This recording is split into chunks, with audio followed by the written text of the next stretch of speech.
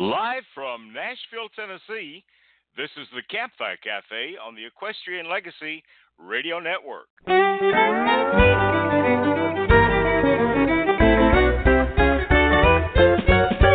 up, I'm talking about Texas, the greatest state the world has ever known. You can wear your boots and hat, no matter where you're at, from Amarillo down to San Antonio. In Fort Worth, he met this rodeo queen. Said her daddy was mighty tough and mean, so he bought a horse and saddle. They've been checking on his cattle. Now her daddy thinks they make a pretty good team. Her skin was soft as the petals of a rose. She wore cowboy boots and fancy western clothes. Cowtown is where he landed. Now he's been branded, and this Lone Star State has captured his soul.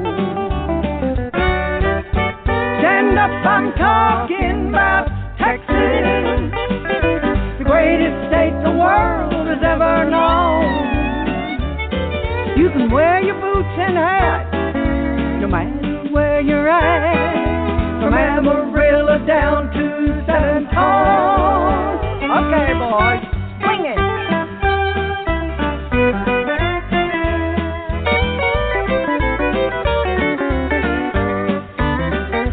They went out where the blue bonnet blooms. They made love beneath that big old harvest moon. Now he's two-stepping through life with his pretty wife, and they listen to those good old Bob Will tunes. Stand up, I'm talking about Texas, the greatest state the world has ever known. You can wear your boots and hat, no matter where you're at, from Amarillo down to San Antonio. You can wear your boots and hat, no matter where you're at, from Amarillo down to San Antonio.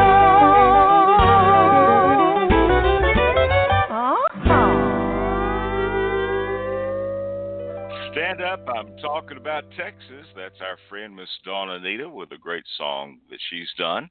And this Thursday morning, we want to welcome you to the Campfire Cafe. I'm your host, Gary Holt, in Nashville, Tennessee, and joining us in Albuquerque, New Mexico is our lovely co-host, Miss Bobbi Bell. Good morning. Good morning. My toes are still tapping to that great song. And, you know, that whole CD has now been released, Dawn Anita. We're so excited for her. That song you just played is hit number 1 on the International Western Music Association song charts. And now the whole CD is out. So very exciting. That's great. We're going to be visiting with Dawn the 1st of November on the Campfire Cafe, and we'll be sharing the whole CD with folks, or some songs from the CD, not all of it, but we're looking forward to talking with Dawn. But anyway, want to wish Barry Corbin a happy birthday. Yesterday was his birthday, and, you know, Bobbi, we need to get Barry on the show sometime. He has got such a broad range of great movies that he's been in. Mm-hmm. My favorite movie is still Conager, and that was just a great movie. He was the stage driver in that, but absolutely great movie. But it'd be fun to talk with Barry, I think. It would be. Mm-hmm. Yeah. Well, we have a fun show lined up today. Tell us who our first guest is. Well, we have Carolyn Sills on the line. She joins us on Campfire Cafe. And then we got a great guest for Saddle Up America. Who's joining us in the second hour? Mr. SHAWN FARNSWORTH is going to be joining us on Saddle Up America. And he is the U.S. Calvary National Champion. And I didn't even know about the U.S. Calvary Association or all the different equestrian events that they have, but it's going to be fun talking with Shawn on Saddle Up America. But I'm looking forward. I know you've done much more research on that than I have, so we're going to let you jump in on that second hour. I just bopped around their website for a bit, yeah. Oh, gosh. But anyway, we're looking forward to talking with Carolyn Sills. She has a great CD out that will be coming out. It's going to be available November 1st. It's called Return to El Paso. And I have a feeling that Marty Robbins might have been an influence in her musical career. What do you think? Marty Robbins and Ennio Morricone. We got to also tip our hats to the spaghetti westerns, and Carolyn will talk about that. All right. Well, let's take a listen to El Paso by Marty Robbins right now, and when we come back, we're going to be talking with Carolyn Sills today on the Campfire Cafe on the Equestrian Legacy Radio Network.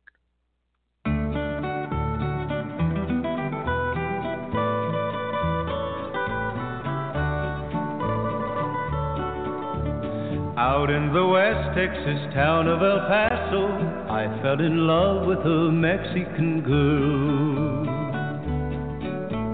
Nighttime would find me in Rose's cantina, music would play and Felina would whirl.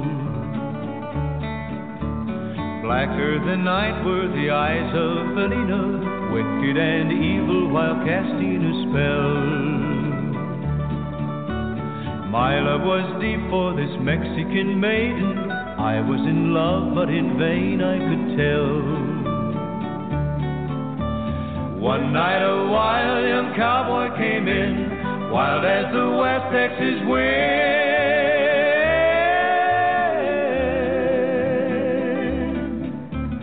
Dashing and daring, a drink he was sharing with wicked Felina, the girl that I love. So in anger I challenged his right for the love of this maiden. Down went his hand for the gun that he wore. My challenge was answered in less than a heartbeat. The handsome young stranger lay dead on the floor. Out through the back door of Roses I ran, out where the horses were tied.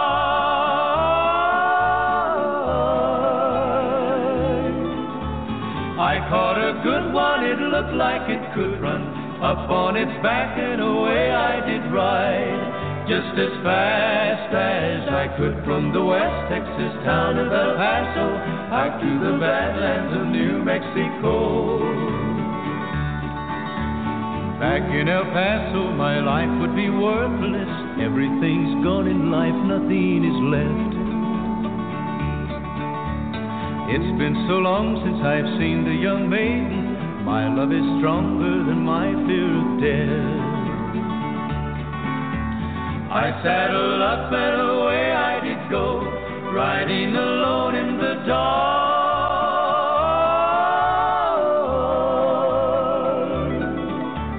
Maybe tomorrow a bullet may find me. Tonight nothing's worse than this pain in my heart.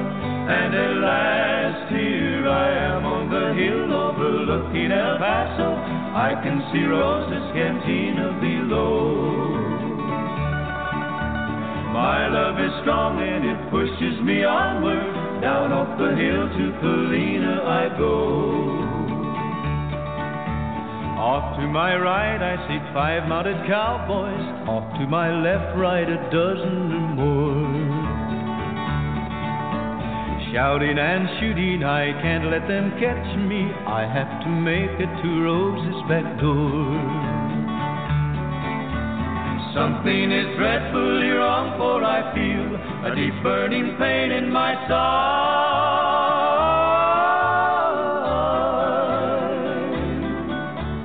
Though I am trying to stay in the saddle, I'm getting weary, unable to ride.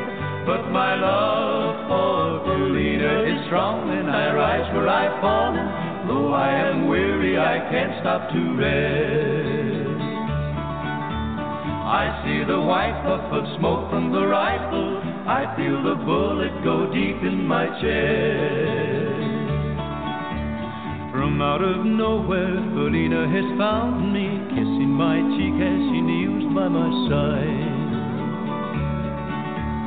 Cradled by two loving arms that I'll die for, one little kiss and Felina, goodbye.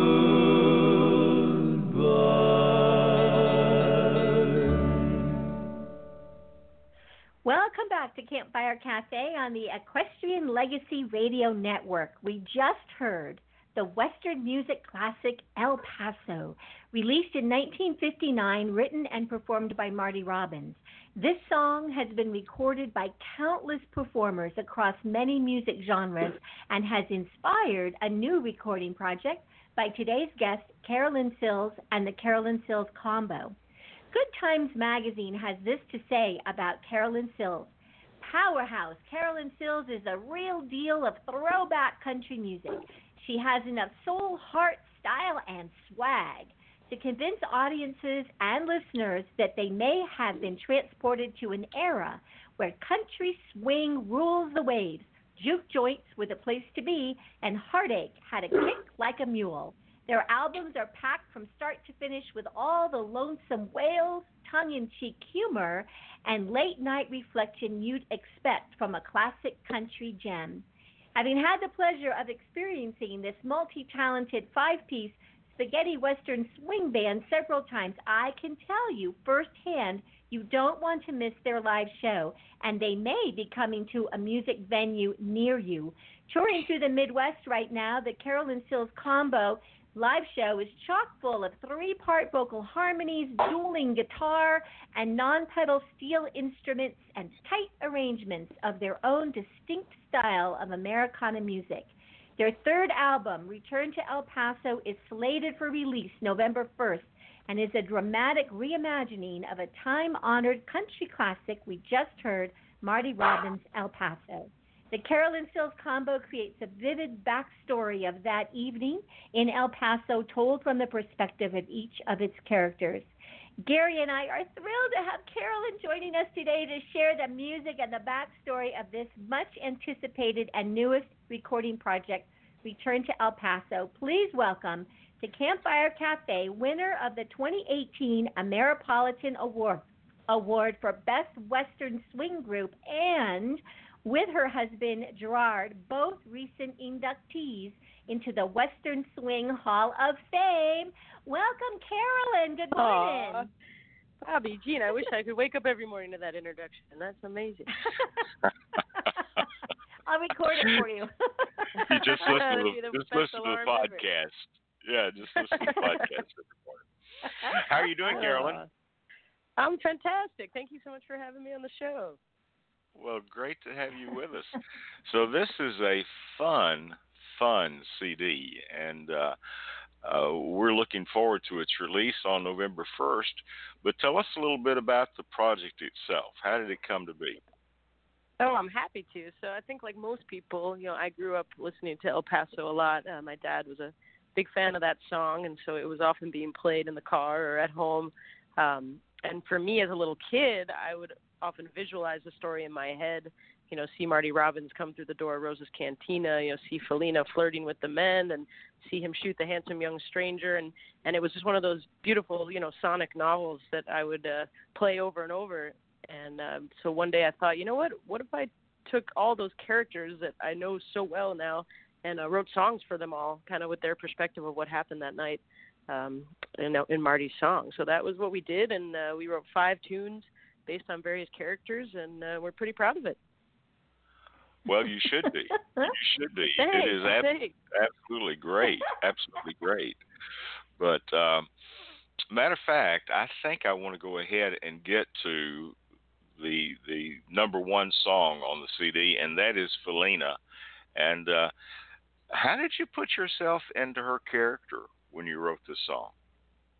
Well, to me, she's such a strong, female character. Marty often mentions how wicked she is, and the looks in her eye. I mean, you get that notion that she knows exactly what she's doing, and she's able to, play everybody in that cantina as much as she wants. So, for me, I wanted to write a song from his perspective, maybe that morning before everything went down, and the shootout happened, of pleading with her, please, if you just don't go to that cantina tonight, I can't take much more of your flirtations, and I might do something with my jealous rage. So that was kind of the backstory for this first track called Felina. Well, let's take a listen to that and come back and talk more with Carolyn Sills and Bobbi Bell today on the Campfire Cafe. Oh, Felina, don't go to Rosa's tonight. I got a feeling that cantina's due for a fight. Oh, Felina, those men don't care that you're mine. They only care that you're dancing one dime at a time. Oh, Felina, I know we agree that El Paso's our home, but there's nights and I feel like I'm drinking alone, and I see how they all turn their heads when you were on by. Oh, Felina, don't go to Rosa's tonight. Oh, Felina, why must you romance every glance that they're sending your way? Oh, Felina, when given a chance to advance, do you hold them at bay? Like wolves they prey.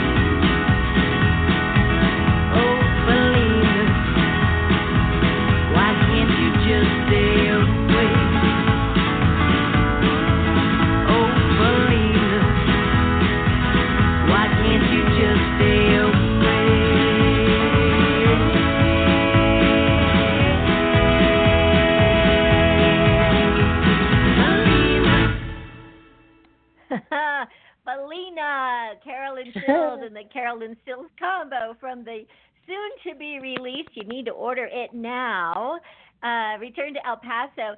Carolyn, this is such great music. Well, thank you. Thank you so much. It's so fun. In the intro, I did use the term spaghetti western swing, and I would love you to share with our listeners what the heck do you mean by that, and how did you all come upon that term for yourselves? That's a great question. I mean, we've always been fans of, those classic spaghetti western movies, Clint Eastwood movies, Ennio Morricone stuff.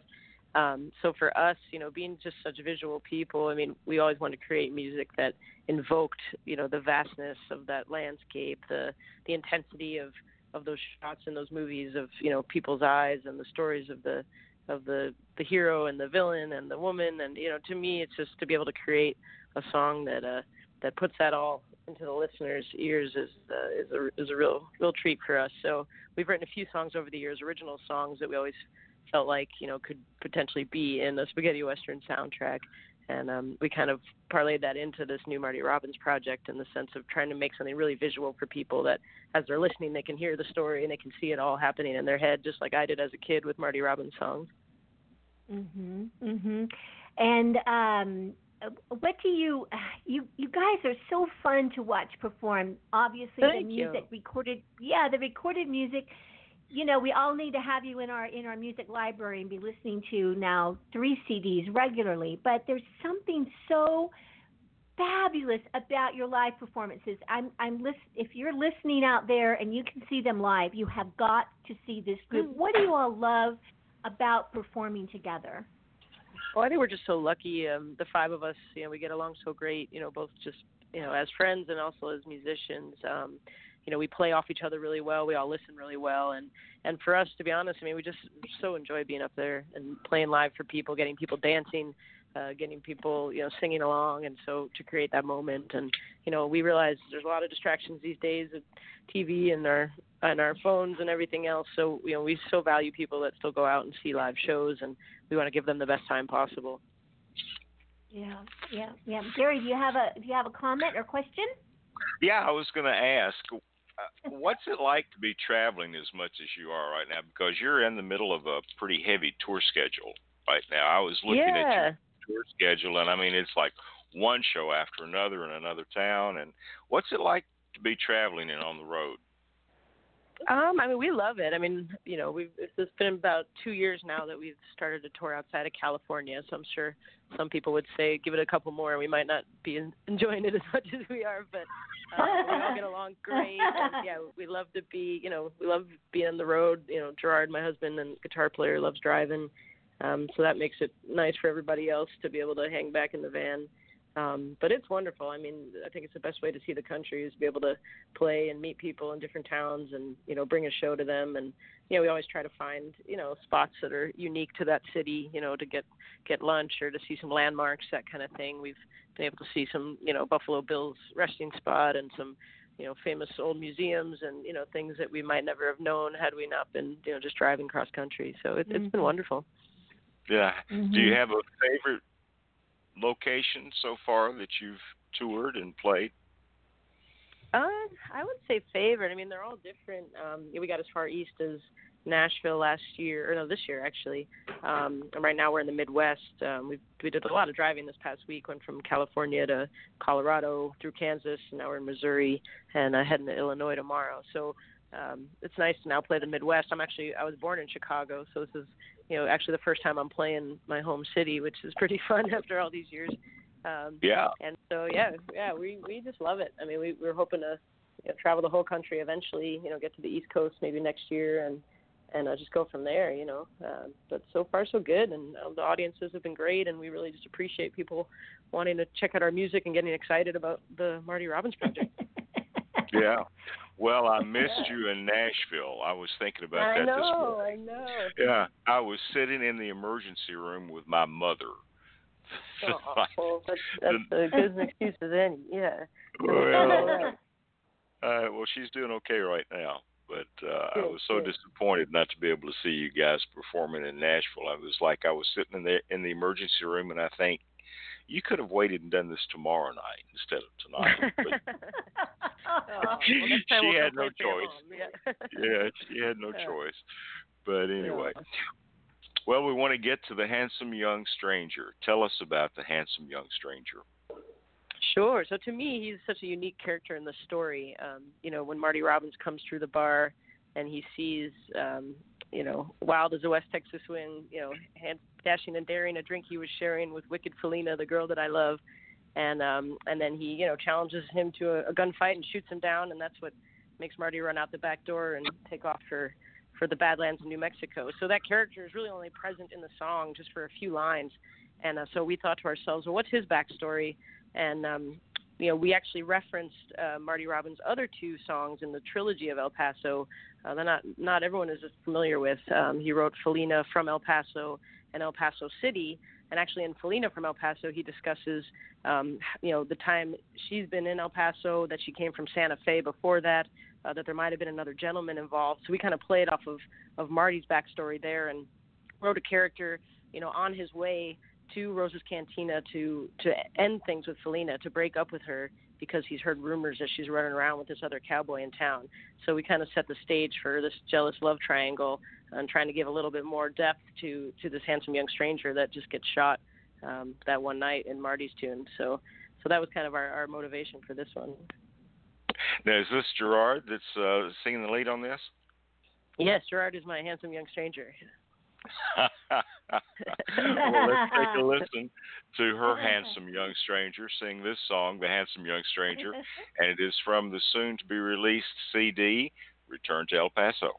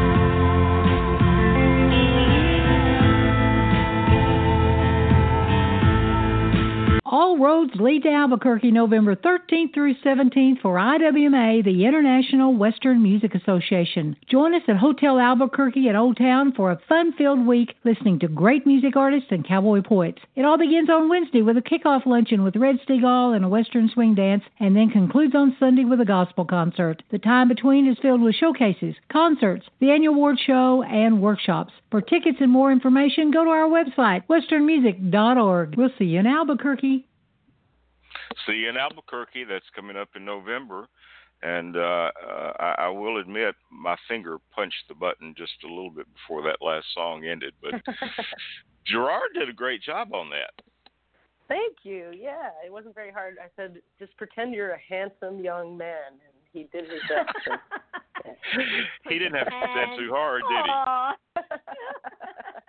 No, he did great. Yeah, we were actually joking that we didn't realize that he whistles on every one of our albums. It just worked out that way. He's a fantastic whistler. So, but yeah, we wanted to evoke kind of a, he's riding in the dark on his horse, on his way to break up with the love of his life, and we wanted to invoke that feeling in that song. And I think he did a great job. He did a great job on that. The entire CD is great, and Thank you. Again, this is coming out November 1st. I believe you can go ahead and pre-order that now if you'd like to. And yeah. So it'll all ship about November 1st, and people are going to love this. Yeah, we'd love for people to do that. Thank you. Yeah. So there's another song that has an interesting title to it, and not at all what I was expecting from this. I'm not crying. I've just rubbed jalapenos in my eyes. They have such fun. They're so funny to speak, aren't they? Yeah. How'd you come up with this title? Well, to be honest, that title kind of started this whole project. I am a very frequent person who sticks jalapenos in my eyes when I've been cutting and cooking them. So that hurts. That I always forget to remind myself to keep my hands away. But regardless, I wrote that song because I really wanted to write a tune about Felina that really showcased her, her wickedness and her, the femme fatale, character that she was. And so for me, here she is at Rosa's Cantina. She has this handsome young stranger that used to be a love in her life coming to end things with her. And so in my mind, I was thinking, you know what? She's so crafty. I bet this was a setup. I bet she told him to stick around because she knew Marty Robbins would be coming through that door, and she knew that if he saw her flirting with him, that he would take it into his own hands to do something about it, and that would be her way of getting back at this guy that decided that he didn't want to have anything to do with her anymore. So I wrote this song and thinking a strong woman like her would never admit that she's upset or weak. So maybe just saying, well, she's not crying. She's just rubbing jalapenos in her eyes. That's all. In my house it'd be onions, but I get it. Same effect, yeah. Just different culture. Yeah. All right. Well, this is a great song. I'm not crying. I've just rubbed jalapenos in my eyes, and is from the soon-to-be-released Return to El Paso. You're listening to Equestrian Legacy Radio Network's Campfire Cafe with our special guest today, Miss Carolyn Sills.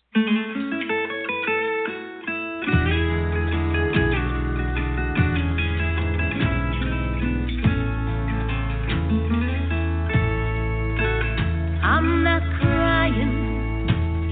There's not much about you to warrant a gesture like that. You can see from my worn out beliefs I was already past.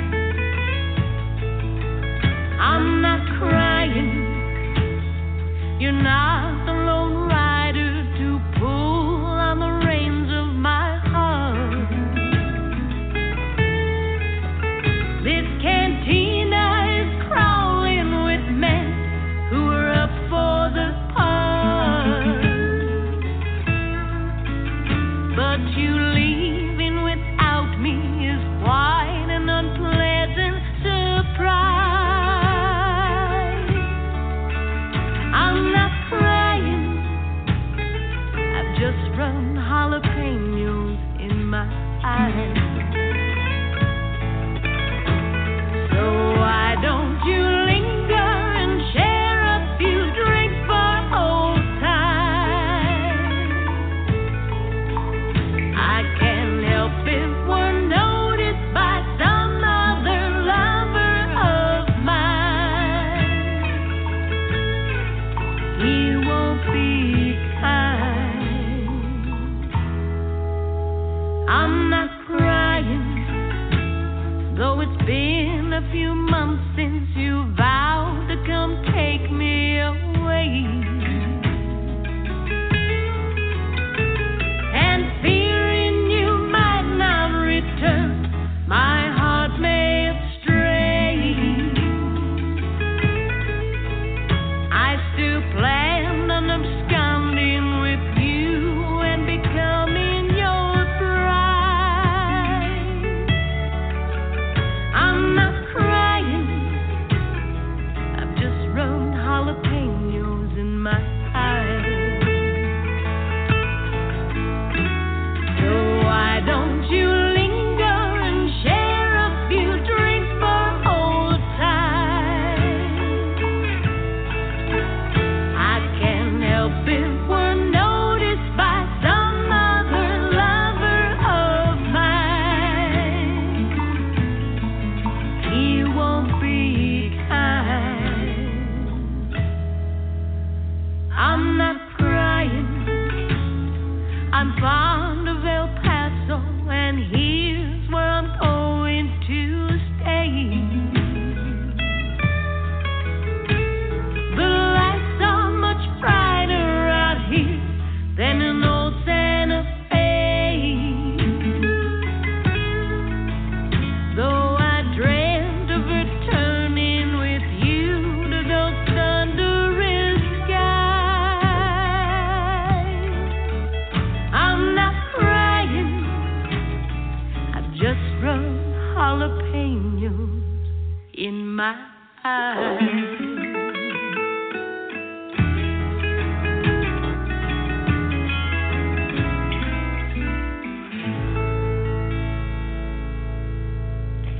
Carolyn Sills and the Carolyn Sills Combo. I'm not crying, I'm just rubbed jalapenos in my eyes. From the soon-to-be released CD, Return to El Paso. Carolyn, I had a lot of fun. You have a Kickstarter campaign that's got a couple weeks left on it, and one of the fun things about just reading everything to the backstory is wonderful photographs that you've included there, including one of, I'll call it sort of the inspiration table. Oh yeah. Could you tell us a little bit about? That. Do you do that with? Do you do that with a CD project, or is it something that came to you for this one?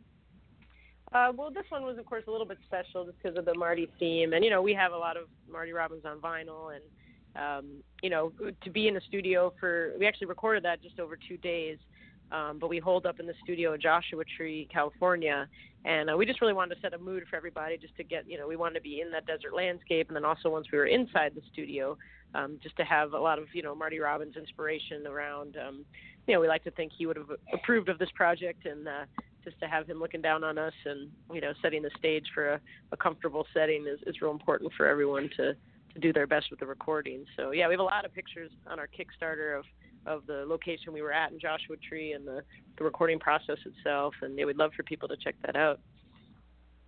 Yes, and you worked with, tell us about Sylvia Massey. I wasn't familiar with her. My goodness. Tell us a little bit how you met and how you got involved. She's fantastic. Yeah, she's a world-renowned producer and engineer. She's worked with many, many artists, Johnny Cash, Tom Petty, Prince, a lot of some rock and metal bands as well. But we were lucky enough to get introduced to her. I was kind of joking with a gentleman I knew in the industry about, he said, well, who would you like to produce this record? Because Gerard and I have always done our own production for the last two. and I just said, well, we'd love to get someone like, Rick Rubin to capture like what he did with Johnny Cash on that Unchained album. And he's like, well, I happen to know the second best thing. And Sylvia was his assistant on that and worked side by side with him. And so we got introduced and just hit it off immediately. She's such a fun, personable and, wonderful woman to work with. And, similar to me, she's all business, and she really just, she knew exactly what we wanted to do, and she was able to navigate us through that 2-day session just to get everything done in a short amount of time. And we just really appreciated how much she understood the project and how much it meant to us and what it meant to us, and was able to put it all together. So it was absolutely wonderful to work with her, real professional. Did you, were all five, did you record it live? Tell us about how you recorded it, I guess that's my question. Yeah, we prefer to all record, together in a big room. We all like to be able to look at each other and play off each other. I think that's part of, what you said you like about our live shows, is just to be able to, feed off each other's energy. And, if we were all in separate rooms or, had our heads down and couldn't see each other, I don't think we'd be able to capture what we do. So we were all in the same room, all playing together. And that made it, even more special. I think, for me recording, I never want to beat a song to death. I feel like you get the best stuff in the first 1 or 2 takes, and you get that energy and that excitement, and that nervousness, and I feel like it's always good to capture that. I mean, you never be perfect. I feel like as long as you're yourself, that's all that really matters. So for us, just to get out there and do it all together, and being able to create eye contact and just have that excitement of all being in the same room is really important. Yeah, I like that. I think yeah. too many recordings now have to be perfect before they get them out. And they don't record together, and it's you cut your piece over here and you cut your piece in this state and send it all in, and we'll mix it and master it. And I like that. Yeah.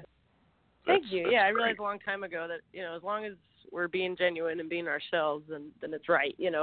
Perfect is something you can never achieve, and nor would you really want to, because then you might be getting outside of what is your natural realm and your natural performance ability. So I'm really proud of it. I think it definitely sounds like us, and it's it's still fun to listen to. We kind of just started getting the stuff back recently, so we're really happy with it.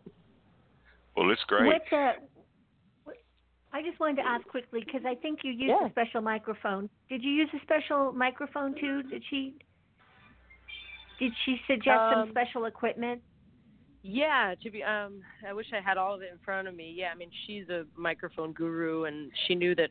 The nice thing about her is that she knew that we wanted to do like a, pay homage to Marty, but more in the context and in the songs, not necessarily in the, in the recording style. We didn't need this to sound like a recording from 1959. We wanted it to be modern, but we wanted to make sure that it was, it sounded like us and sounded like a modern record, because I don't want people that, that don't listen to that stuff to not want to listen to this record thinking it's just a throwback album. We want to bring Marty into the new age. So, yeah.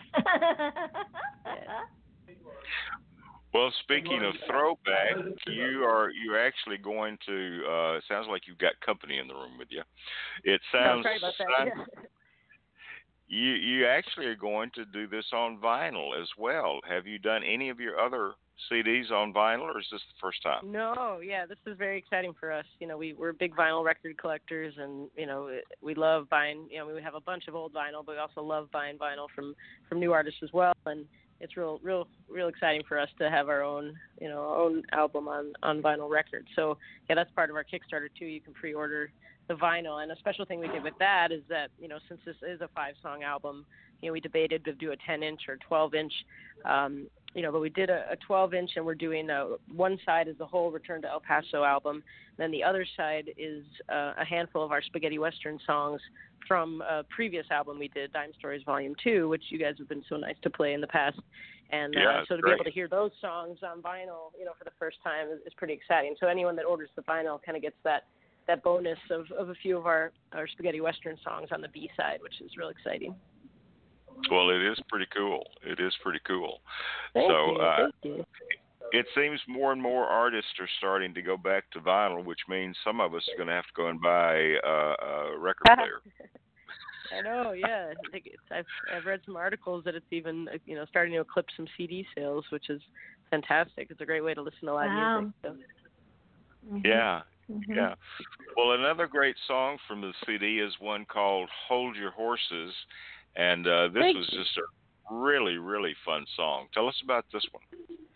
Yeah, so we've talked about all these human characters in the song, but I could never forget that one of the most important characters is the horse that Marty steals when he runs out the back door of Rose's Cantina. So that line, he's just shot the handsome young stranger. He takes a moment to realize what he's done, and he realizes he needs to get out of there. So he runs out the back door, and he saw a good one. It looked like it could run up on its back in a way I did ride. And so I decided, what got that horse to Rose's that evening? Who brought the horse there? Whose horse was it? So we wrote this whole song based on the backstory of that horse and how he got to Rose's that night. And we tie in a little bit of another Marty Robbins tune, Strawberry Roan, into this song as well, which I was always a big fan of. So Yeah. Well, that is absolutely great. Well, let's listen to "Hold Your Horses." This is the Carolyn Sills Combo. We're talking with Carolyn Sills today on the Campfire Cafe, and we'll be back in just a moment. Hold your horses. Hold your horses.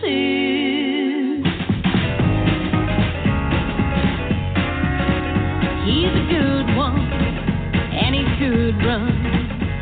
That's why they keep him tied up to the fence. He's a sharp one, a real son of a gun, with almost as much speed as he's got sense. I don't own him, but I've known him since above the fence line he can barely see. There's an outlaw out there waiting for this horse to come a-gating, and I just might be the one to set him free. He's a good one, and he could run. And tonight I'll see if he finally gets a chance. I'll untie him out the roses I'll ride, and where whiskey flows and wicked women dance. Yeah, I don't know him, but I know him, and I know the life that he was meant to lead. Down in Roses I will sell him, and then finally fairly well him to an outlaw who deserves this trusty steed. Hold your horses, for this one's riding out to midnight. Hold your horses, to keep this road from running isn't right. Hold your horses, ran 44 and bound for history. There's an outlaw out there waiting for this horse to come a-gating, and I just might be the one to set him free. And he sure is a good one. You know he could run like a shell from a shotgun. Listen, no horse you'll be forgetting. He's a good one, and I'm about to set him free. So hold your horses, or this one's riding out to midnight. Hold your horses, to keep this road from running isn't right. Hold your horses, ran 44 and bound for history. There's an outlaw out there waiting for this horse to come a-gating, and I just might be the one to set him free. There's an outlaw out there waiting for this horse to come a-gating, and I just might be the one to set him free. Hold your horses.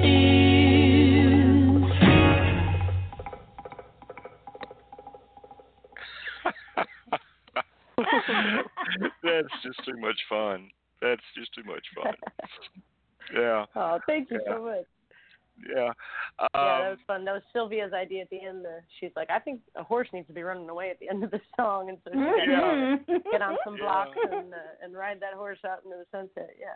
Oh, that's so cool. That is so cool. Well, where are you touring? Where are you tonight? Tonight we are at Knuckleheads in Kansas City, Missouri, and then tomorrow we head to Springfield, Illinois to play a Anvil and Forge brewery, and then we're heading to a smaller town that's doing a little Opry called the Hog Shoot Opry in Illinois, and then up to Chicago for a fun show with the guys of the Chicago honky tonk scene. So yeah, it's really nice, and the weather's been good. It's nice and crisp, and I'm from Illinois, so it's nice to get back to my roots. Yeah, I bet it is. First time you've played Chicago. I know, yeah. It's going to be kind of a strange, awkward reunion, but it'll be fun, yeah. Yeah, that's great. Well, this is a great, great CD. I know everybody's looking forward to its release November the 1st. And again, you can pre-order that now. Give us your website. Oh, sure. It's just my name, CarolynSills.com. And there you can watch some live videos of the songs, and you can click the link to go to the Kickstarter, and you can see a bunch of photos and backstory, and we got CDs and vinyl and T-shirts and everything available for pre-order. We'd really appreciate the support. All right. Well, you guys are you do such great videos. I love your videos. Oh, thank you. Oh, yeah. Thank you. Yeah, you did several of those in Nashville this last time? Yeah, we did. We did a couple live videos with the folks at LR Bags. And they recorded the I'm Not Crying, I've Just Rubbed Jalapenos in My Eyes, and Felina. And that was really fun to do. They just set up a couple cameras, and we did the whole song just live in the take, and we captured that, which was wonderful. So it's really nice to have that, and that's on our website as well. All right. So visit the website. That's CarolynSills.com. Visit their Facebook page, and for me, it's always fun to go to YouTube and try to find video there as well. So, and you've got some good ones. Thank you. Got I appreciate some good that. ones. Yeah, we'd love to talk to anybody that's a Marty Robbins fan, so that's great.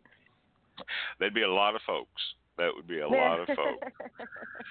Yeah.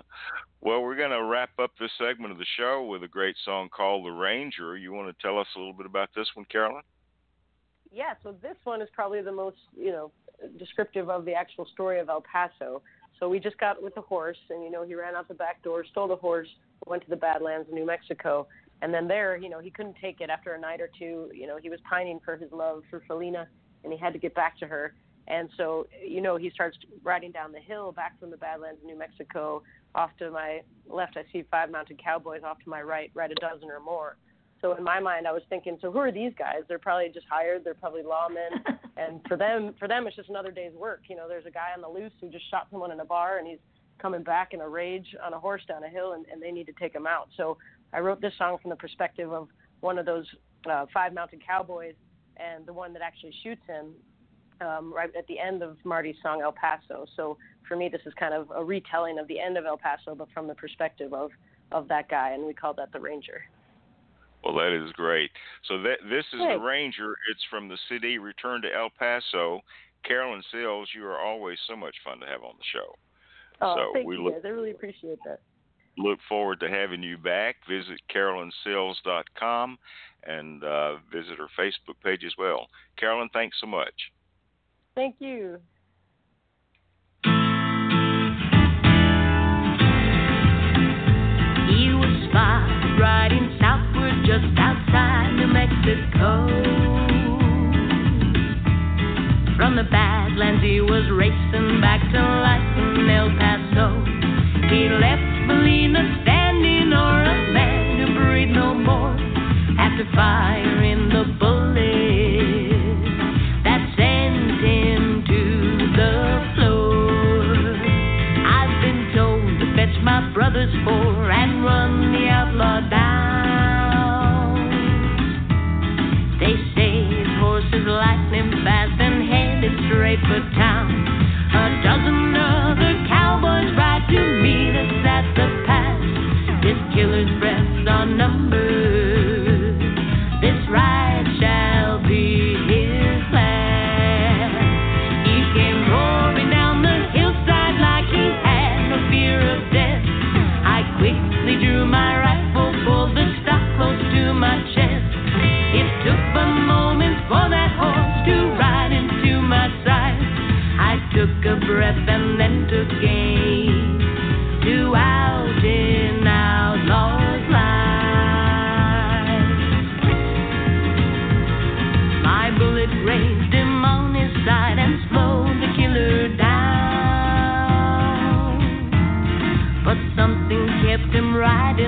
was bent on reaching town.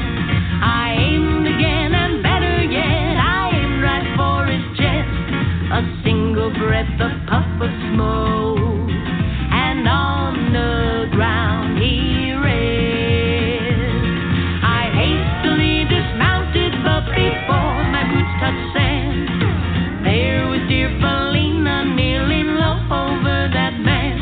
His spirit weak and cradled by two wicked arms he loved. He whispered softly to her and joined the range above. Still night and never cold, Felina breathed a sigh.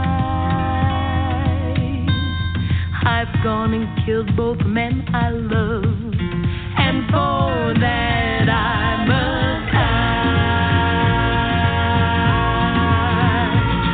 I failed to reach her side before she grabbed the outlaw's gun, and without fear or second thought, her wicked life was done. I closed her eyes, removed my hat, and quickly hung my head. I prayed for two young lovers who needlessly were dead, and also for the stranger he shot down the other night at Rosa's, where Felina would lure the men to fight. Back into town I'll take them to be buried side by side, Felina and her outlaw, how they loved and how they died.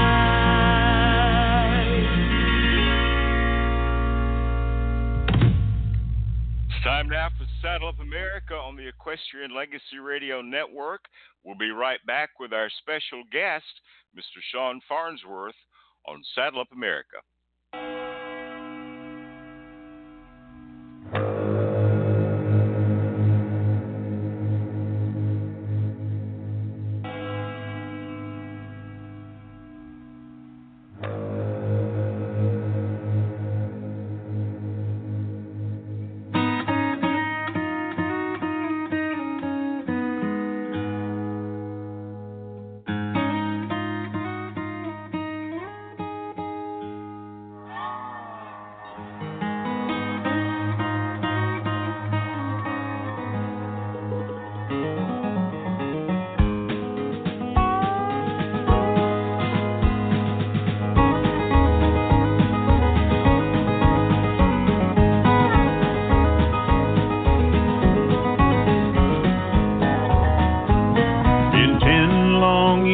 Since I gave up the fight, but it comes back to me almost every night. I fall asleep to the bawling of the cattle, so why do I wake to hear the sabers rattle?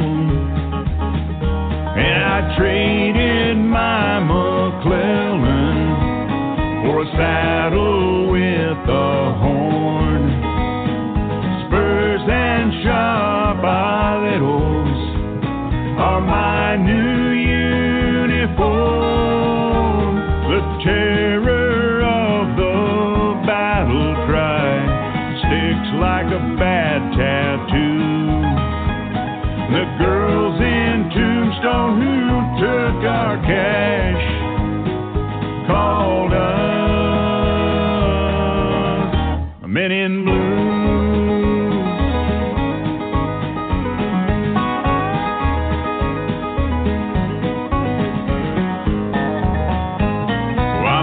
Rode 10,000 miles on a U.S. horse, sometimes chasing ghosts, sometimes overwhelming force. Now the territory's open, I'm out here punching cows. I'd put the worst behind me if only I knew how.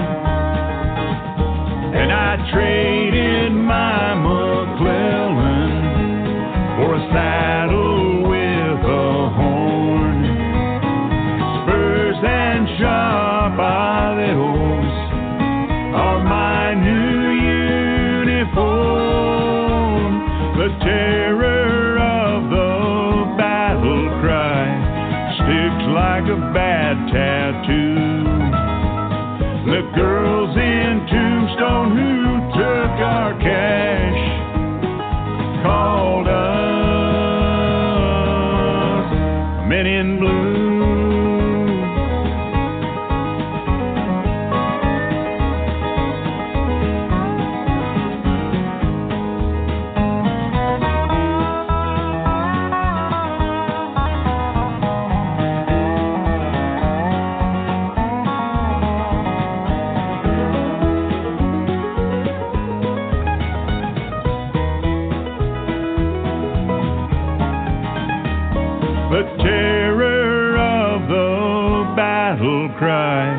sticks like a bad tattoo.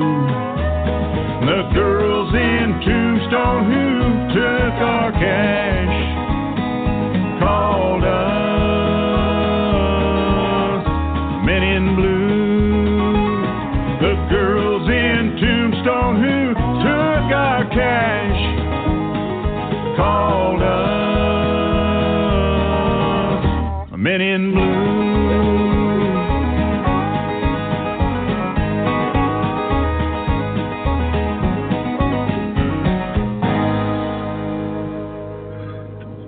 Randy Houston, Men in Blue, to kick things off on Saddle Up America.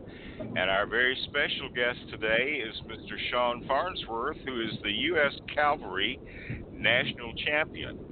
But before we get started with SHAWN, I just want to say thank you for your service. Oh, you're welcome, sir.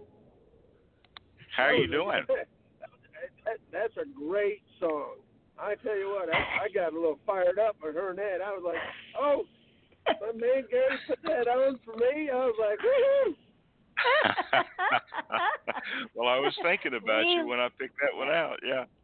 Yeah, we love that song by Randy Houston, yeah. Man, so howdy, everybody. So, well, howdy to you. Gary, I tell you, I get that a lot. A lot of people, I did 20 years active duty, and I did 6 years in the reserves, or 26 total years of service to my country.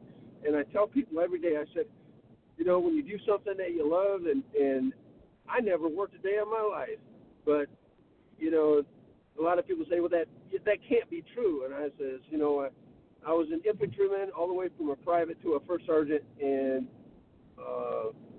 in the infantry, and it was everything. I got to do everything I ever wanted to do in the military. Oh, that's great. That is great. Well, I know you've had a long career with the military, but I want to find out how you got involved with horses to begin with. Okay, so I grew up in upstate New York, up in the Adirondacks. Everybody remembers 1980 when we played the Russians on ice in Lake Placid, and I grew up about 2 hours south of Lake Placid in the mountains of the Adirondacks, which a lot of people don't know, but the Adirondacks are part of the Appalachians. So I guess you would call me a northern Appalachian boy.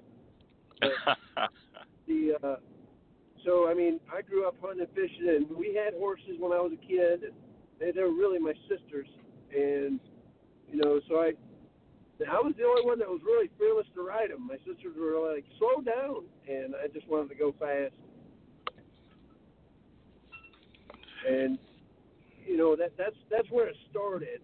But really, I think when in 2003, my daughter was 7 years old, and because my sisters had horses, and she wanted a pony, so I bought her first horse. It was a paint mare. Matter of fact, the same paint mare that I won the national championship off of. I've had that horse for almost 17 years now.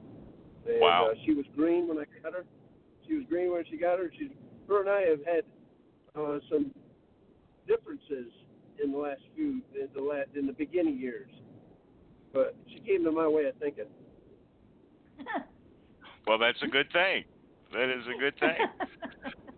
So we're talking about this U.S. Calvary National Championship. How did you get involved? How did you get involved with that? And tell us a little bit about what the U.S. Calvary Association is. Okay, so in my time that I served in the Army, I was a infantry platoon sergeant, and I was actually working in the division headquarters at Fort Carson, Colorado. And the command sergeant major for the 4th Infantry Division asked me, he says, Sergeant Farnsworth, do you have horses? I said, yes, Sergeant Major. He says, well, how would you like to take over the cavalry detachment? I said, well, let me go get my boots on. And from that point on, I went and ran the best. And I am a little jaded because they are my alumni, Fort Carson Mounted Color Guard. I was the non-commissioned officer in charge for the Mounted Color Guard for Fort Carson, Colorado, and we went out to the. As I took it over, they said, "Oh yeah, we're training for the National Cavalry Competition." I said, "What is?" I didn't know what that was, so we started training for it, and we went out there and. The U.S. Cavalry Association, they have recently, in the last 4 years, have moved to Fort Reno, Oklahoma. They were out of Fort Riley, Oklahoma. The U.S. Cavalry Association is a nonprofit organization that preserves and carries on the traditions of the U.S. Cavalry. Their whole mission is to, like I said, is to preserve our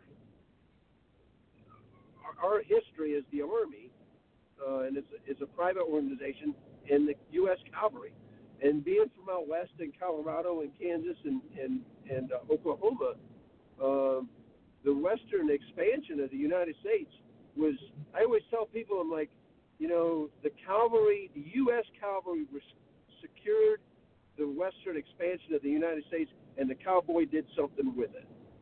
But without the cavalry, the cowboy wouldn't be able to do what he did out west, and we wouldn't have cowboy lore that we have today if it wasn't for the U.S. Cavalry out there doing and securing the personnel moving west. Well, that is true. That is true. So the cavalry had a lot to do with the entire expansion of the West and more. That's right. But how active is it today? Well, it's been going on since 1976. Active cavalry members, they have an association, and anybody that wants to be a member of the U.S. Cavalry Association, they can call Fort Reno, Oklahoma. It's right there in El Reno, Oklahoma. It's about 30 minutes west of Oklahoma City, and join the association. And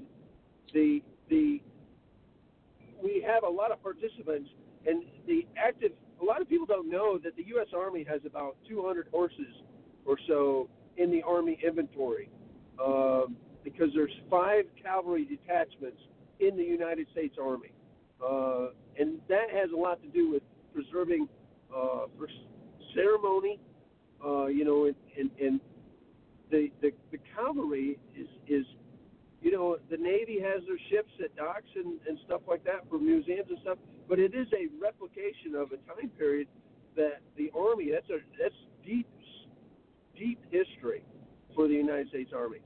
So Fort Carson, Colorado, we had about 20 horses and 2 mules.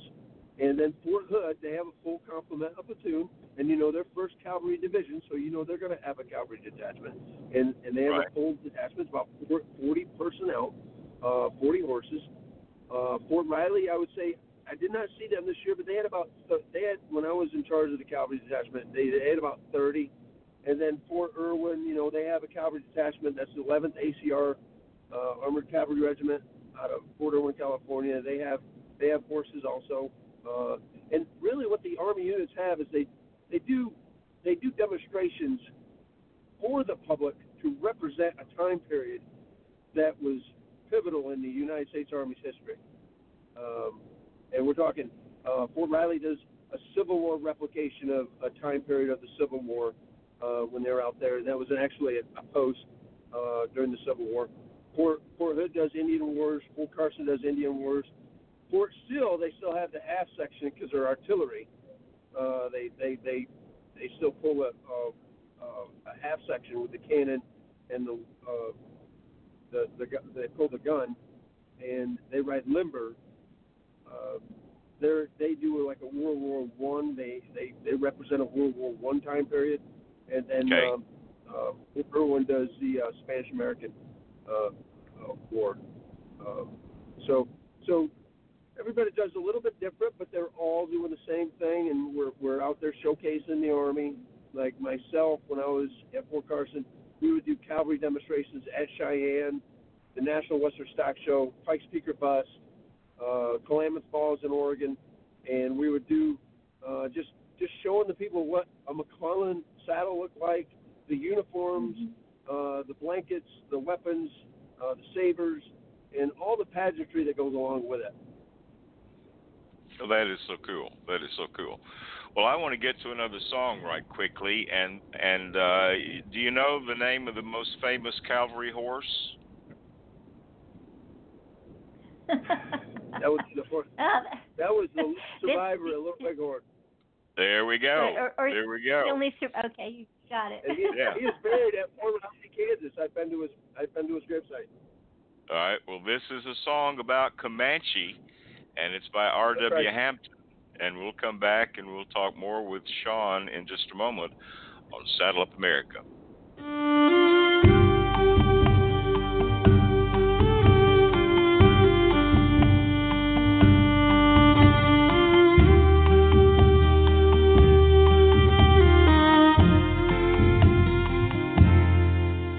The battle was over at Custer's last stand, and taps were sounding for all the brave men, while one lone survivor, wounded and weak, Comanche, the brave horse, lay at the general's feet. Comanche, you fought hard, Comanche, you tried. You were a good soldier, so hold your head up high. Even the bravest sometimes must fall. Comanche, the brave horse, you gave your all.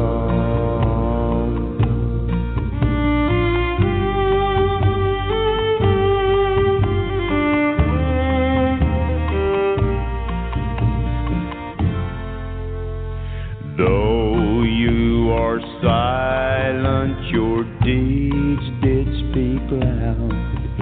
If your buddies could see you, you know they'd be proud. The symbol of bravery at the little big horn.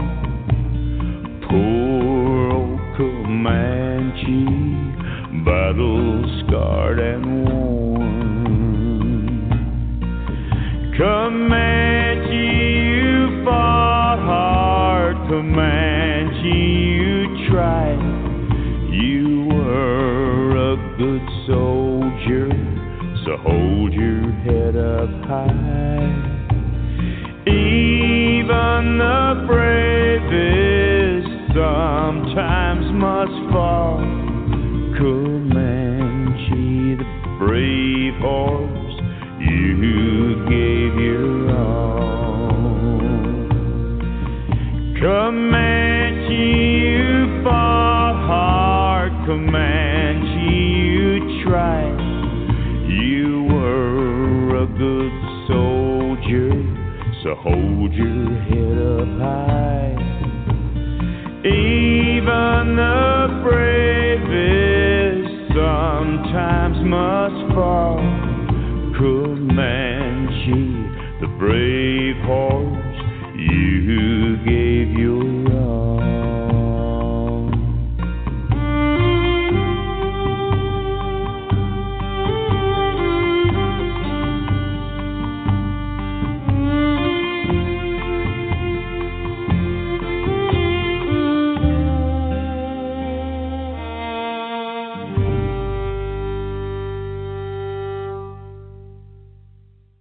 Howdy, folks. I'm Butch Hawes, musician, engineer, producer, and owner of the Ranger Station Studio. You know, cowboy poetry records the heartbeat of the working West, a tradition that spans 3 centuries. Its enduring popularity is evident at cowboy poetry gatherings all across the country, and its presence is a daily occurrence on numerous social media platforms. Leading the way in this unique world of rhyming buckaroos is the Center for Western and Cowboy Poetry and the website cowboypoetry.com. Together, they celebrate Cowboy Poetry Week and its outreach rural library program every year in the 3rd week of April. They're committed to serving rural communities and preserving and promoting our nation's Western heritage. So if you're like me, and I know I am, you'll want to find out more at cowboypoetry.com. And thanks for listening. And we're back. Right before that great announcement, we heard R.W. Hampton's Comanche, and we're chatting right now with SHAWN Farnsworth. SHAWN, so nice to have you with us today. Oh, thank you, ma'am. I have a couple of questions about the competition, and congratulations, you're the 2019 national champion. What was that like to go through that competition and win at the end? Well, I've been going. I think I went 2011, 12, 13. I went in 2015, and I've been, and this year I've been practicing. But what it's like is it's like a 3-day eventing course for with weapons. I mean, dressage and 3-day eventing and all those events, they came from the Olympics and before the 1950s. Only a Calvary officer and his mount could compete in the equestrian events in Olympics. So I think the last Calvary in 1939 was the last year that the U.S. competed, the military competed in the Olympics, and I'm sure military officers still competed after that, but prior to the 1950s, only Calvary officers could compete. So all these events were all events that a cavalryman had to master. Even in the the 1850s and the 1860s and 70s, from the Dragoons to the Civil War and then the Indian Wars, and then later on the Spanish-American War, and then World War I, and of course then we know that the cavalry was being replaced by motorized and mechanized forces. So what it's like is you have to practice your horsemanship. The horsemanship test is a dressage pattern. It's what it is, and we have people that judge dressage and they judge the military horsemanship. So that event, it is proper use and techniques of all gaits of the horse, and you're doing dressage, and they want to see collection. They want to see collection of the horse. They want to see that when you ask for a horse on a long rein, that you can give him him or her his head, and so it's very similar to dressage. The difference is it's military horsemanship, and like I said, military horsemanship or dressage came from military horsemanship. And then we have field jumping. Field jumping is the standard for a cavalry horse in all time periods, and needed to be able to jump at least a 3-foot fence. So we're jumping anywhere from 36 to 39 inches. Oxers and they'll put some different stuff in there like blue tarps or whatever, and your horse has to negotiate the course. And then they'll have what's combat horsemanship. It's very similar to a Western trail event, because it'll be like they'll have an L, and your horse will have to go in and back out without touching the boards. Hit a board and side pass all the way across to the right or to the left. I had to do 5 lead changes with my horse in the figure 8, and then we'll break out the weapons, and then we'll shoot 4 balloons, onside, offside, and then you'll get a 10-meter circle, and then you'll shoot 2 points of a compass, north and south, pivot your horse, but your horse has to stay inside that circle. And then you'll dismount your horse, and then you'll fire a rifle, and your horse, and they're judging the horse and you as you shoot your rifle. They're judging to make sure that horse doesn't bolt, and that's a judged event. And then of course we have the weapons, and that's a saber course, and then a mounted pistol course. I was curious. I'm sorry. When I saw that you took first place in level 3 in pistol, and I was looking at the pictures of the balloons and the competition. How do you train a horse to not be frightened or be jolted by the sound of gunfire? How do you get a horse acclimated? Well, believe it or not, it's in the 1873 Calvary manual how to do it. But it is in the manual, and a lot of people have different techniques.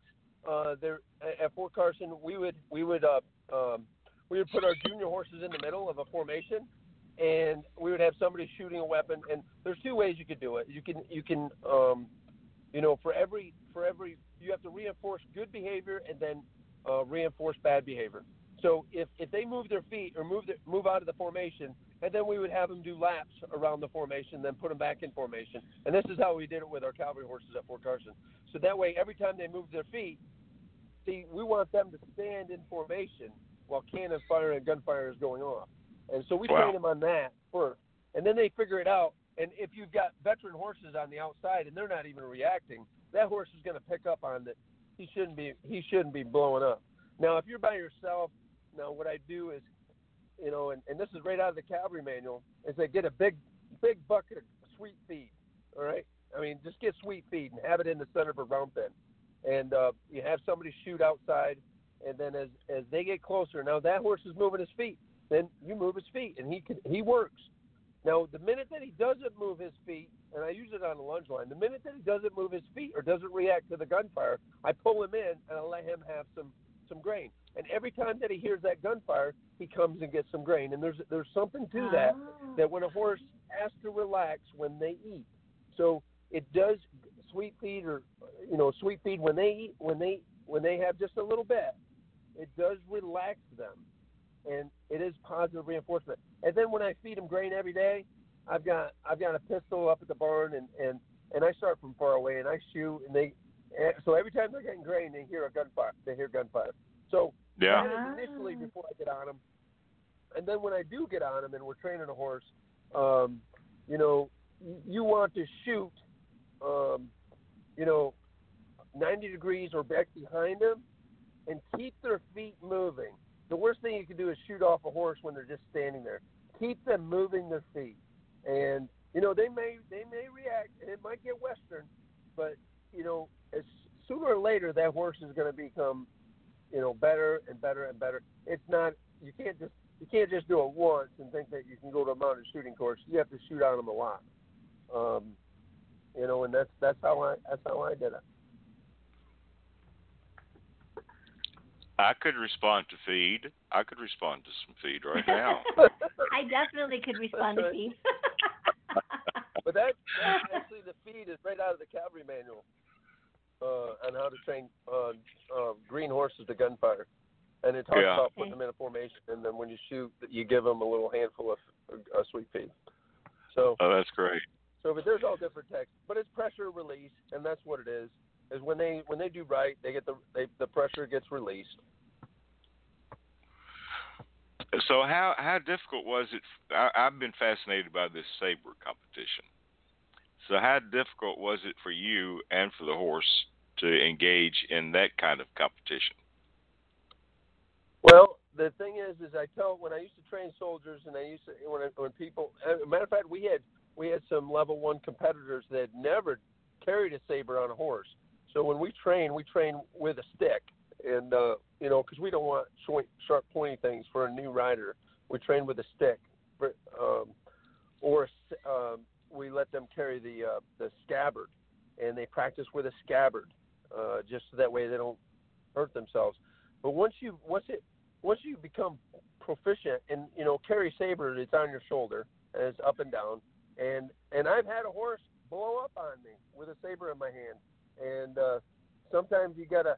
I pitched, and that was a good story because this was at the Army Air Force tailgate party, and I was heading right for the commanding general of Fort Carson and the West Point commandant, and my horse went to full Western on me, and I pitched that saber, and he got me good. There's no bucking swells on a McClellan, and I was flat on my back. Mm-hmm. So I picked up the saber, I mounted the horse back up, finished the competition, and. So you got to practice. You really have to practice a lot of being able to maneuver your horse with one hand. And guys that rope, they pick it up real easy because they're riding their horse one hand all the time. You just have to be able to. But if you get an emergency situation, you pitch the saber. You get rid of the saber. Yeah, yeah.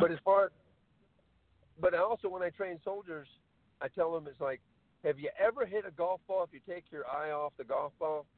And they said, no. Have you ever hit a baseball if you ever took your eye off the baseball? They said, no. So why would you take your eye off the saber target when you're swinging a saber? Because what they do is they swing at it, but they're trying to ride their horse. I said, you've got to trust your horse that when she's going over a jump or he's going over a jump, you've got to be able to focus on that target, hit the target, and then Molinet, which means to windmill the saber and come right around and to engage another target. You know, the hand canter in dressage was developed so that way you could fight off of a horse, because a horse in a gallop or in a canter, a hand canter, really slow canter, is easier to maneuver than at a trot. So the French developed it to be able to fight with sabers at a canter. And that's why you see these slow, collected canters, so they can actually fight with a saber. Oh, wow. Wow. So I'm thinking about the John Wayne movie, The Searchers. Have you guys seen that?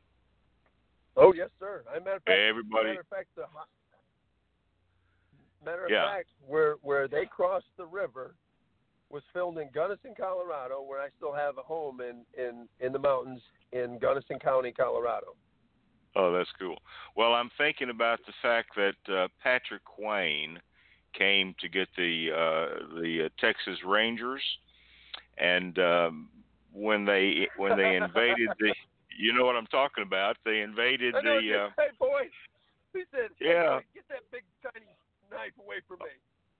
Yeah, Patrick Wayne has got his saber, and then at the end of the thing, as Ward Bond is getting off of his horse and having stitches put in his butt because Patrick Wayne got him with his saber, and so he didn't keep his eyes on the target, did he?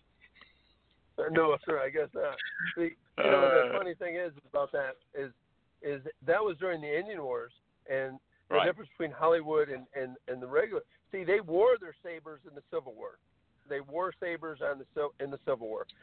In the when they went later on in the 1870s and 80s, it was common to see the saber attached to the saddle because they really didn't fight with sabers in the Indian Wars.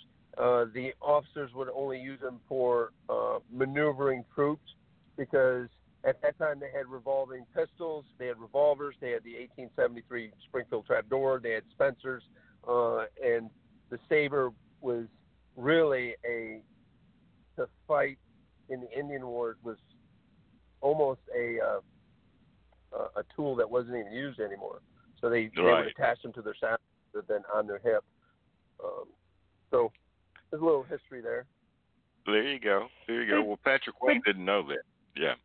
For those listeners that don't know the difference, this is so simple, but don't know the difference between a McClellan saddle and a Western saddle, could you just quickly describe the major difference? Yes, ma'am. The McClellan saddle was of a Prussian design.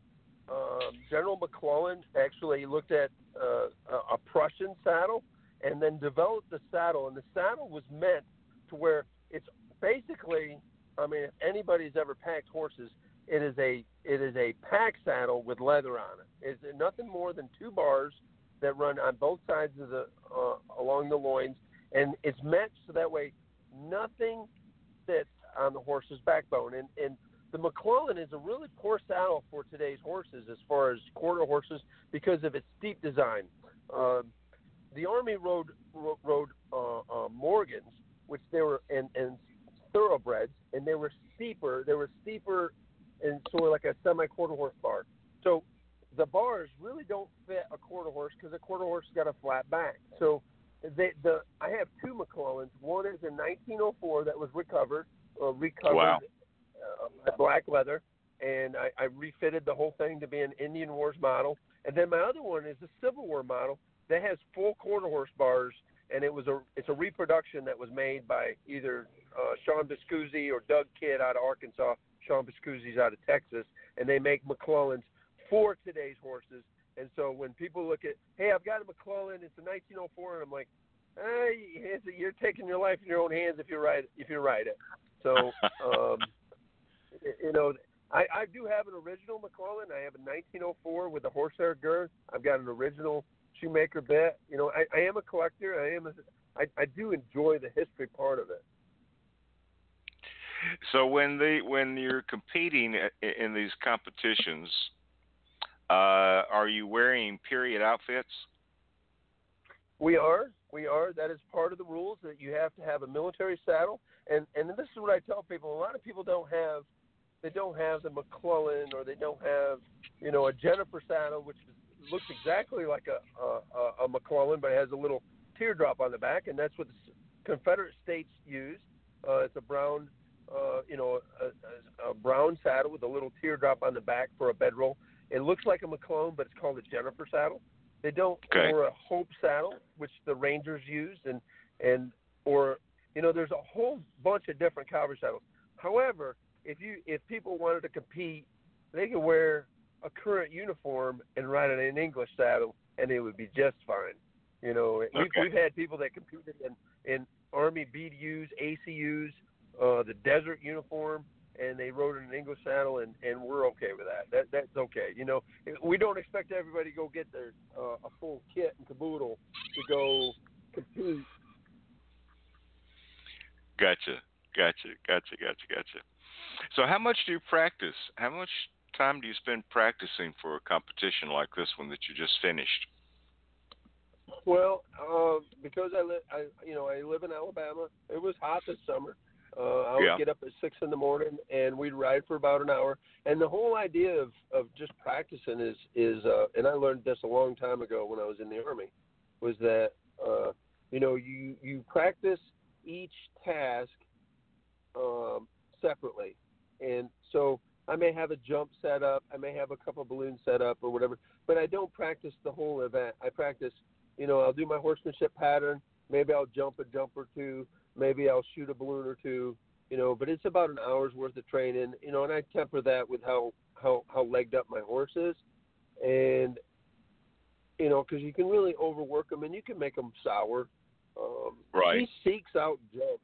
I mean, when she clears it,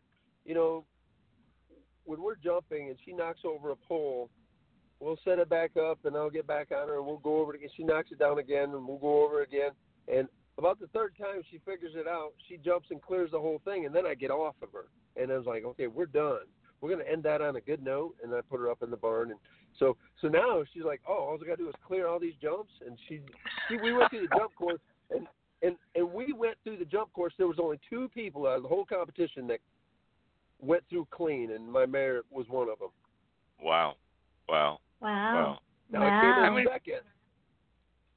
I was not familiar. Yeah, I was not familiar with the competition, and so how many of these are held around the country? Okay, so basically, every September, around the last 2 weeks of September, around there, we'll have the National Cavalry Competition. April 23rd, mark your calendars. They're going to have a regional competition in beautiful San Angelo, Texas, and at Fort Concho. Fort Concho is another historic fort. If you're worried about a place to stay, they'll put you up in the barracks. They've got bunks there, and you can stay at the bunkhouse and bring your horse and compete. And it doesn't matter if you're an expert rider or a beginner. You can start at level 1, and the jumps are only 18 inches tall. And when you're doing mounted pistol or mounted shooting, they don't even have jumps. They just have the course for the level 1 riders. So that'll be in April in the spring. And then there's another one, which I just found out about it, it's called the Eastern Seaboard Cavalry Competition. They're linked with the International Cavalry Competition. So there's a lot of English and a lot of German and French influence there, and they do tent pegging with a lance.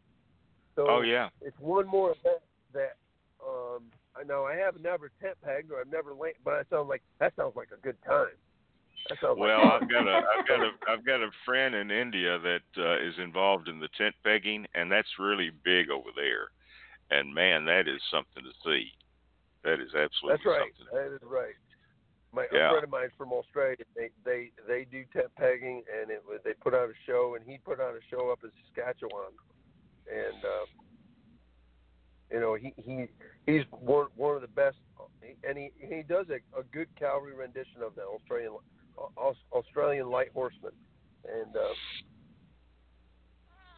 so it's pretty fascinating. There's only like two.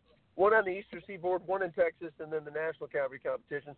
So, what I really want to do is, like, if there's any veterans out there that have horses, I would love to see people come out and enjoy the camaraderie and the pageantry. Well, and I think that's important. That's an important part of equine competition is that you do develop real friends and a real connection with the folks that are involved in that kind of thing.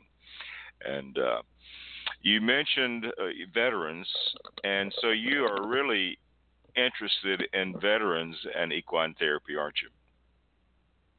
I am, and I will tell you, I retired from the Army in 2015. I was deployed. I was an infantryman. My whole job, I was a Desert Storm veteran. I'm a veteran of Iraqi freedom. I deployed. I've had, a lot of my boys. I call them my boys and girls. They're struggling with, issues with combat. I would. It is not. When you truly, I can only say this: that Plato had made a comment that a quote. It said, "Only the dead know the end of war," and it is every day. It's a struggle every day, and my outlet is my horses. I've taken veterans fly fishing up on the flat tops in Colorado. I have a lot of different. I've taken veterans elk hunting and deer hunting and fishing and horses. And I always said that, with the horse, there's just something about him. It just settles men and women that are struggling. It just settles them and helps them.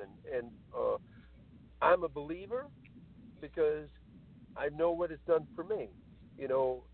There's been many a nights where I've had bad days and, remembering, and I spend my time with my horse.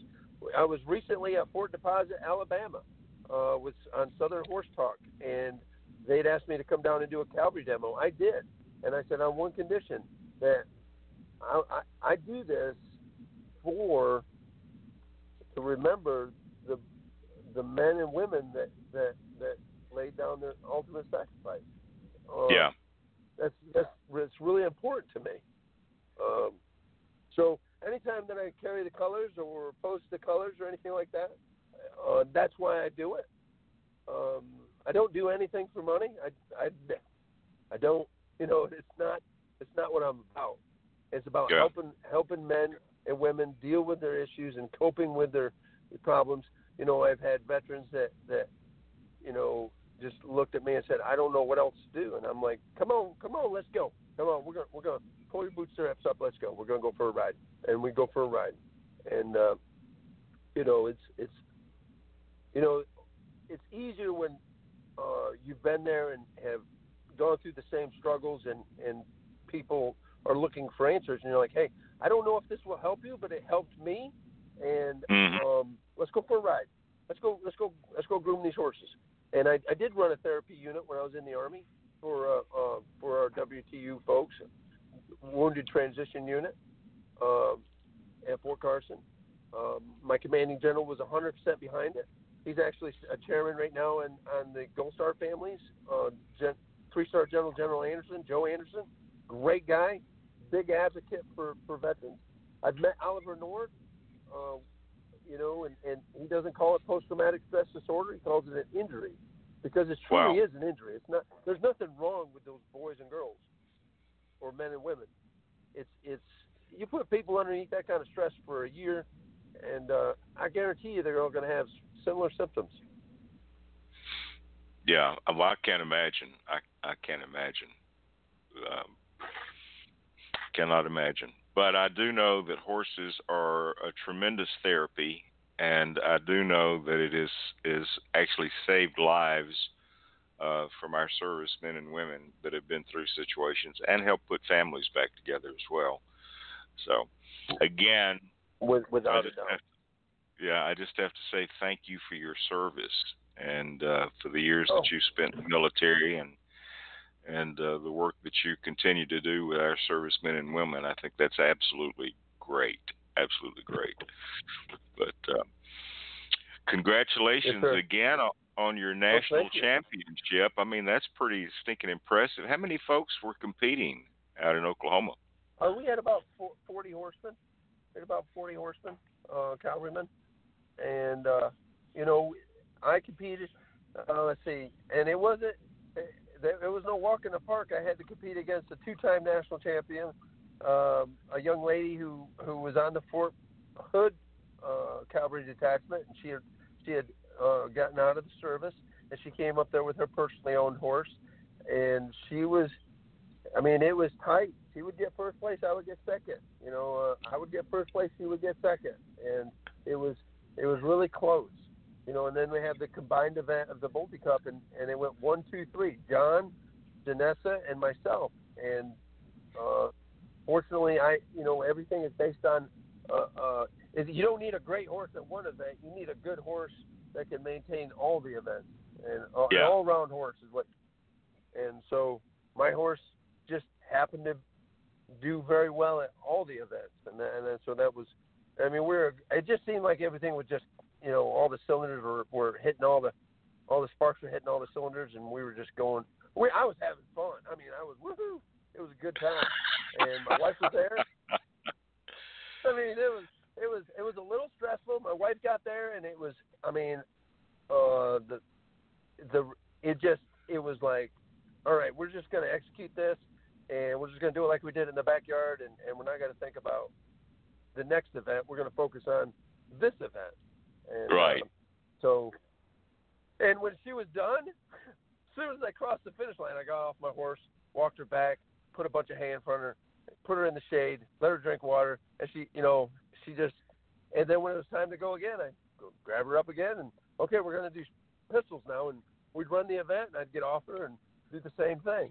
I didn't ride her. Oh, we also had an 8-mile endurance ride that she had to do also. Oh wow! At a truck. Wow. Yeah, that was. Wow. That was a team event, and so a lot of people don't. They hodgepodge teams together because not everybody has an 8-man team, and it represents a historical charge in during Pancho Villa's day with Major Howes, who conducted a charge after a middle of the night ride. And so it's an 8 miles at a trot, 6 miles per hour. You get ducted if you come in early or late, and then then it's based on your hits as far as you're going to have 2 targets at the end with a saber, and you have to put 2 hits in the heart.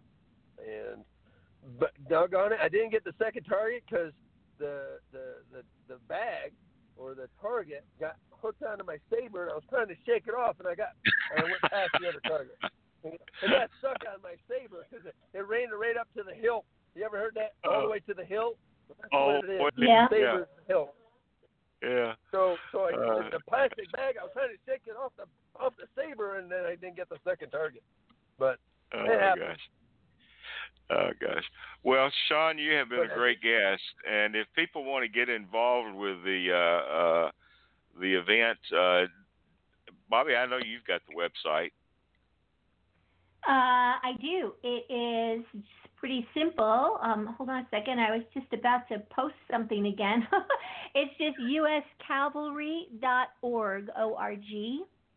And that's for the United States Cavalry Association. And there's lots of wonderful information here. There's even a section about how to use the resources there to trace your family history if you have any cavalry members in your history. There's you can memorialize a horse.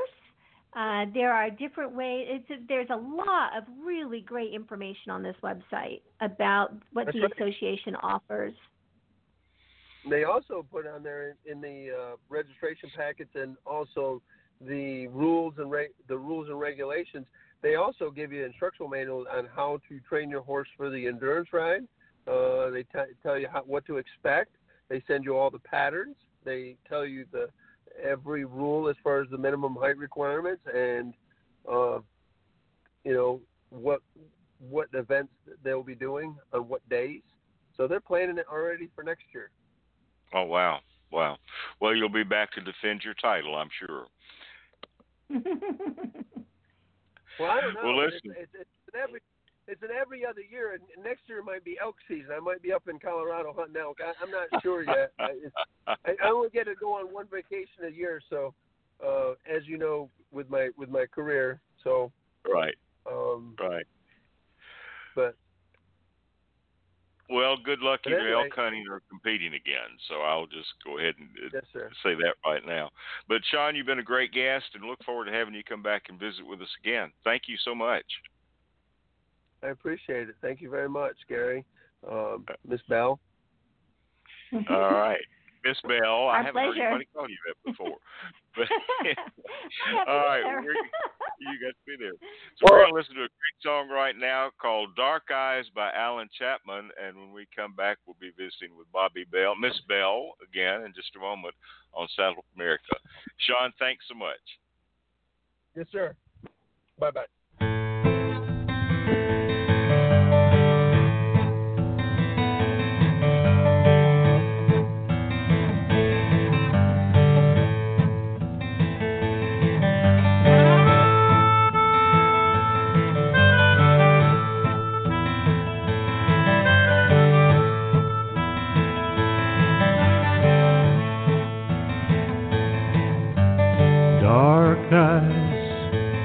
In the firelight, shining so bright, all those dark eyes,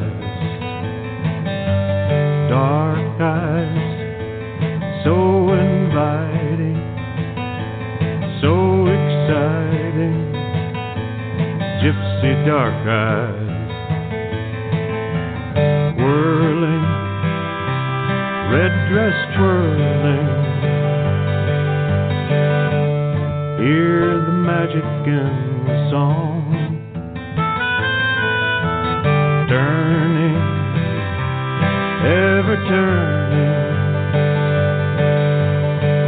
while the music plays on and on.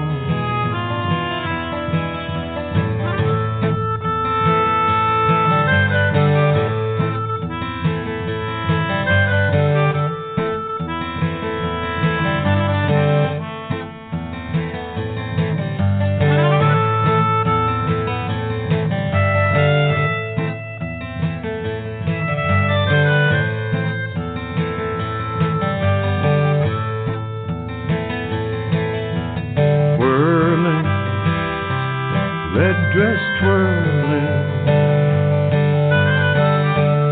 hear the magic in the song, turning, ever turning, while the music plays on and on and on and on and on. Dark eyes in the firelight, shining so bright, all those dark eyes,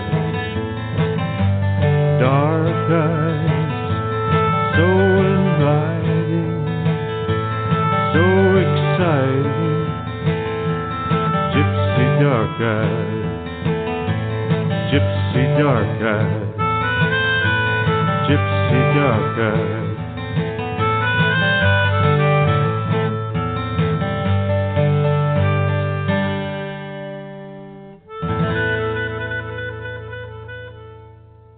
Alan Chapman, and that was Dark Eyes. Bobbi, it was so much fun talking with Carolyn today. Oh, it was another great show. It was a good show, and interesting conversation with Shawn Farnsworth. I just didn't even realize that all of this was going on out there as far as competitions, and that the Calvary was still as prominent as it is today. I guess I knew that they did parades and honor guards and things, but I didn't know about this competition. So that was just super interesting to find out about that.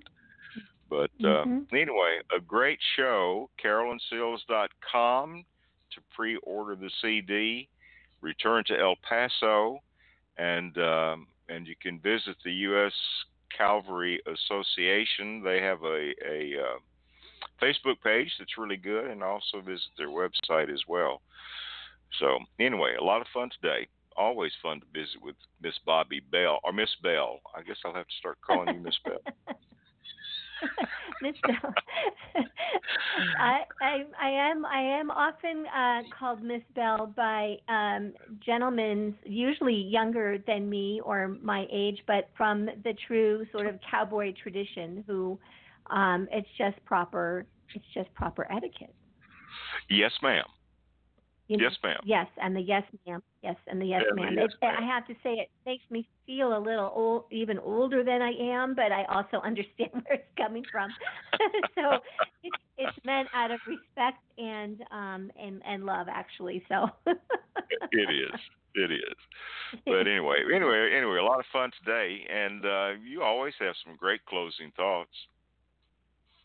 Well, I have this one actually from Christopher Robin from Winnie the Pooh.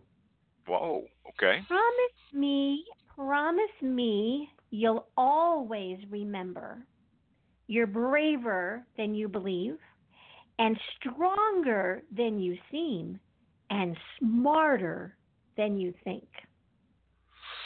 Well, for me, 1 out of 3 might not be bad. I don't know. Oh, gosh. Oh, gosh. Well, we're going to take a break from our live shows for a couple of weeks. You know, I haven't had a vacation in forever.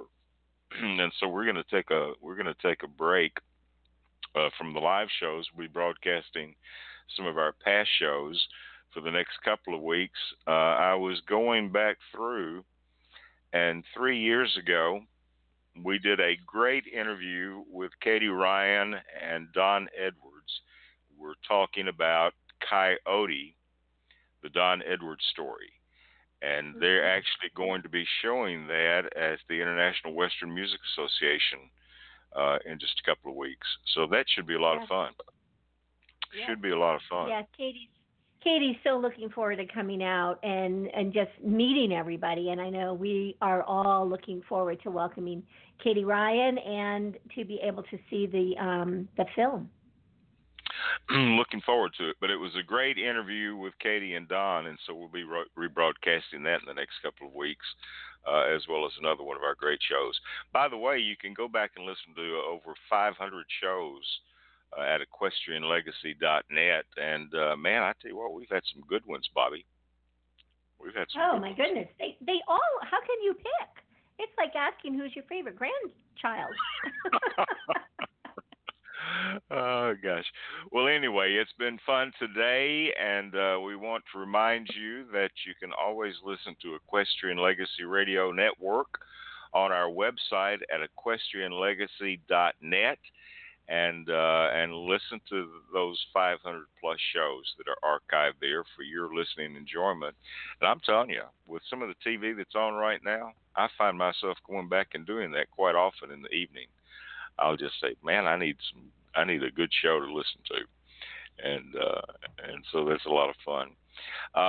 Listen to Bobbi again this Saturday at 4 Mountain Time at kupr.org for her Out West Hour, and then it's rebroadcast. It's rebroadcast again when? Tuesday? Wednesdays at 6 a.m. Mountain Time. I listened to it, yesterday. Great show. Really great show. I'll never listen to it at 6 a.m. in the morning. So. Well, it'd be 7 a.m. your time. Well, that may be pushing it, but maybe. maybe. But anyway, well, listen, it's been a great time today. We've enjoyed all of our guests. We've enjoyed having you listen to us, and we remind you that we'll be back next Thursday at noon Central Standard Time with a rebroadcast of the great show, and then we'll be back live on November the 7th with our guest, Miss Dawn Anita, and Backcountry Horsemen of America with Mr. Jim McGarvey will be joining us on Saddle Up America. So a lot of fun coming up. And I guess we're going to be back live at the Western Music Association again the following week, aren't we? Yes, yes, we need to figure that out. But yes, we will be. We've got the space reserved, so yes, we will be. All right. Well, listen, thanks for listening again. Remind you, as we always do, if you climb in the saddle, get ready for the ride on Equestrian Legacy Radio. And we're going to close out the show today with a fun song from Olivia Morgaine and Kristen Harris. It's called Rawhide. Thanks for listening.